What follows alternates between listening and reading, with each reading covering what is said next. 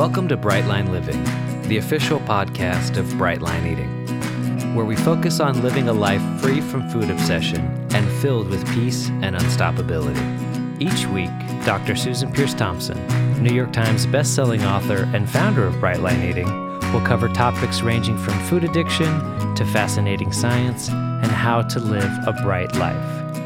Now here's Susan with the audio version of this week's vlog. Hey there, it's Susan Peirce Thompson and welcome to the weekly vlog. So I want to talk this week about resistance to change, and I'm going to do it in kind of a different way. I'm going to share with you about an issue that I have resistance to changing, and I haven't addressed it yet. So I'm in that liminal space being the transition period, the hallway, the time between, right? So I had the idea to change, but I'm not really yet willing to change. And yeah, I don't really usually bring things to the vlog in this sort of half-baked, unfinished, nascent sort of form, but I think that this is really the best way to bring to the forefront the issues that some of us have with changing, because a lot of us, probably all of us, have thoughts kind of all the time about things that we wish were different, things we'd like to address, and we don't take action on them, right? And I want to talk about that. Like, why not? What's going on in this incubation period? And I want to emphasize that it's a necessary stage. It's a process that we all go through after we've had a thought about changing, after something's come to mind, and we're thinking, oh, I could be doing that better. I could be doing that differently. Why don't I address that? But we don't. And maybe we have that thought again and again. And oh my gosh, I think some of us live that way for years or even our whole lives, right? And I think being conscious and present to this process is really helpful. So let me share with you my issue.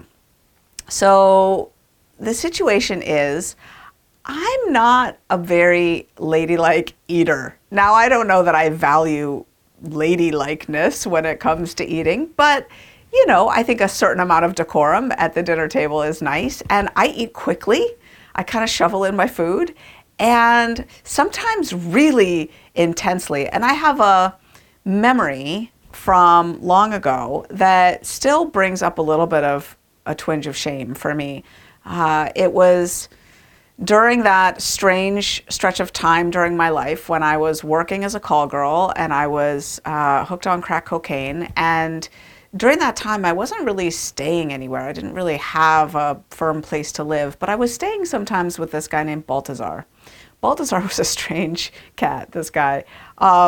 He was a multimillionaire, maybe a billionaire. As a matter of fact, I remember the day he pulled me aside and said, Susie, he called me Susie. He was from South America and he had a very thick accent, and I was his little Susie. So he would say, Susie, he said, my net worth is now $1 billion. And I don't know if he was for real about that. My dad is sure that the guy was a shyster. But anyway, we were out to dinner at like 1 a.m. In North Beach in San Francisco, and I was eating a huge plate of pasta, and I was eating really vigorously. And I looked up at some point, like I just looked up at him, and he wasn't eating. As a matter of fact, he was really staring at me. And I said, what? And it was clear he didn't really know what to say, but he said, you eat with such enthusiasm. And I think it was kind of code word for like, man, you're plowing it in. Like you're just mowing it down, girl. And anyway. So the other day I was eating and I was noticing, first of all, I was like eating my breakfast and I was like scraping the bowl, trying to get every last bit of food out of the bowl. Scrape, scrape, scrape, scrape, scrape. You know, not really necessary. And then, I was just kind of watching my behavior and thinking, gosh, why? Like, why not slow down? And Something that's also true about me is I have been multitasking during my meals pretty much always lately. Like I'm on my phone, I'm playing word games on my phone, I'm reading something, usually on my phone, playing word games. And so I took this issue to a friend of mine who I turn to for guidance a lot and support. And, you know, she's one of us. She doesn't eat sugar, doesn't eat flour. And she was like, she was describing how she eats, and it was pretty clear she does not have this issue. She's a slow eater by nature. And she's like, yeah, sometimes I notice myself really eating fast, like, you know, preparing the next bite while I'm chewing this bite. And she said, I think putting your fork down between bites is a really helpful practice. And I was sort of like, sometimes you notice yourself preparing the next bite while you're eating this bite. I am always like, I eat and then I'm getting the next bite together. I eat, I'm getting the next bite together, and I eat, like always. So I started to look at it. This was maybe last month. And I did start to put my fork down between bites, and it was calming. I noticed for some reason I was holding some anxiety, like in my tummy, in my stomach. I was kind of clenching as I was eating, like as if there was some emergency around getting this food in my system. I don't know why. So anyway, then I kind of stopped putting my fork down in between meals. That's kind of cumbersome. But anyway, you know, I stopped doing that. And I thought to myself, what I need to do is do a 30-day challenge around not multitasking during meals, like just to be present during the meal, because I don't have resistance to presence. I love presence. I meditate for 30 minutes every morning. Like I'm all good with the present moment, and I know that about myself. So why not marry the present moment with eating my food, which I love my food. So why am I distracting myself from my eating? I don't get it, right? So I had this idea to do the 30-day challenge of no multitasking during meals, and I noticed I was not willing to do that. I had the idea, why don't I do a 3-day challenge of not multitasking during meals? And I wasn't willing to do that either.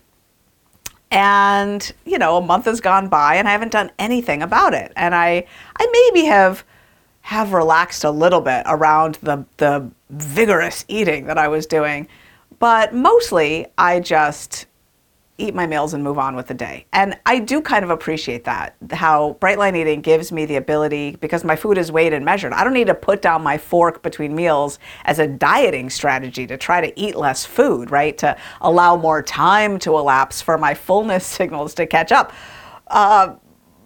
Like poppycock, right? I measure my food, so I don't have to worry about that. I eat all of my food always anyway. So it's one of the blessings of doing Bright Line Eating is I don't have to worry about any of those silly strategies. But still, something nags at me of like, you know, where are you resisting here? Why are you holding on to this? Why not show up and be present for your meals? I mean, I have a feeling that there's some sort of gift or beauty or blessing on the other side of letting go of this and becoming more present during my meals, like by design, on purpose. And let me just say, you know, I'm coming up on 20 years now. I'm in May, I'll have my 20-year anniversary of when I first put down sugar and flour and started weighing and measuring my food. And I gotta say, I've had plenty of stretches, especially in the olden days, initially, of not multitasking during meals and being very mindful when I eat. Very mindful, you know, breathing, saying a prayer, really, you know, bringing some reverence to the meal. I have done that. Like, I know I can do it, and I enjoyed it then. I'm not doing it now. So I want to speak a little bit to the state of not being willing, right? So, you know, in chemistry, you need to have, for a chemical reaction to go through, you need to have enough, I think they call it like activation energy or something, right? There needs to be enough energy in the system for the chemical reaction to go through, right? And I think for change to happen, it's the same way. And often the energy in the system is pain. It's pain. We change when we're in enough pain. Or it's some sort of motivation. There's something we really, really want. There's some impetus, some impulse, some reason to change. And I have to admit, around this issue, I just don't have enough reason to change. My weight is fine. My food is fine. I love my meals, but I'm just, you know, not not in a place where it matters enough to me, I guess, to change this thing. So that's, I think, part of the issue. I don't have enough activation energy to address this. And then, of course, from a parts work perspective, there's parts involved. So I am kind of curious about my parts here. That's always a good start. Get curious about the parts. So I noticed that there's a part of me that's an indulger part, that is, mindless games on my phone indulger part. And it's worried. It's saying, but I love my games and I don't have enough time during the day to do my games. And so if I didn't do my games during my mealtime, when would I do them? Like, this is my respite. This is my fun. This is my pleasure. This is what I love to do, is to play Wordle and Nerdle and Quordle. And I do them a little bit in the morning, but during my meals is when I get a lot of that playtime in. And I really, really like it. I really like it. So there's a part of me that's speaking now that is an indulger, numb out recreation part that just really takes pleasure in those games and is genuinely worried that there wouldn't be time for it otherwise. And I think that's actually fair. Do I have any other parts? Well, I do notice a part that's afraid of the empty space, of how uncomfortable it might be to just sit and not multitask and eat the meal. I have an inner critic part that comes in then and says, well, that's lame and stupid because you know how to deal with empty space. You do it all the time. You meditate, like, come on, face the empty space. So I got a little bit of war there between those two parts. But yeah, there is definitely a part of me that's resistant to the spaciousness, the emptiness, the vacuum that would be created if I weren't on my phone during my meals. For sure. Oh my gosh. Yeah. So what happens next is, if I really want to address this, I'm going to need to find a way to get more activation energy into the mix, some more motivation. And one of the things would be to get more support. I'm a big fan of throwing your knapsack over the wall. So the idea there is, if you're deep in the woods somewhere and you come up against a big brick wall blocking your path, how do you make sure you'll figure out a way to get over the wall? You throw your knapsack over the wall. If all your provisions are now over the wall, you will find a way to get over the wall. So throwing your knapsack over the wall in this case might be, for example, shooting a vlog and announcing a 30-day challenge about it, printing off the calendar that you're going to mark X's on, making a stick contract, stickk.com, one of my favorite tools. I will not multitask for 30 days during my meals, otherwise XYZ anti-charity, fill in the blank of your favorite hated political party or whatever, we'll get $50 or something. Oh my gosh, you'll do it then. There's a lot of ways to throw your knapsack over the wall. Posting in the online community. Hey everyone, I'm doing this thing for 30 days and I'll post in here every day about it or whatever, right? Just finding a way to stay accountable. Yeah. And I'll be honest with you, I'm not willing to do that yet. I mean, I'm shooting this vlog kind of deliberately in the liminal space, in the hallway in between the thought of doing it and the willingness to do it. I'm not willing. Am I willing to be willing? Yeah, I'm willing to be willing. I'm not yet willing, but I'm willing to be willing. How's that? How about them apples? Yeah, and I think just being open to this process is really powerful, right? Because here's the thing, everyone. If we don't stay gentle with ourselves when we're not willing yet, we can't even face the signals that are coming into our system that we might want to change something.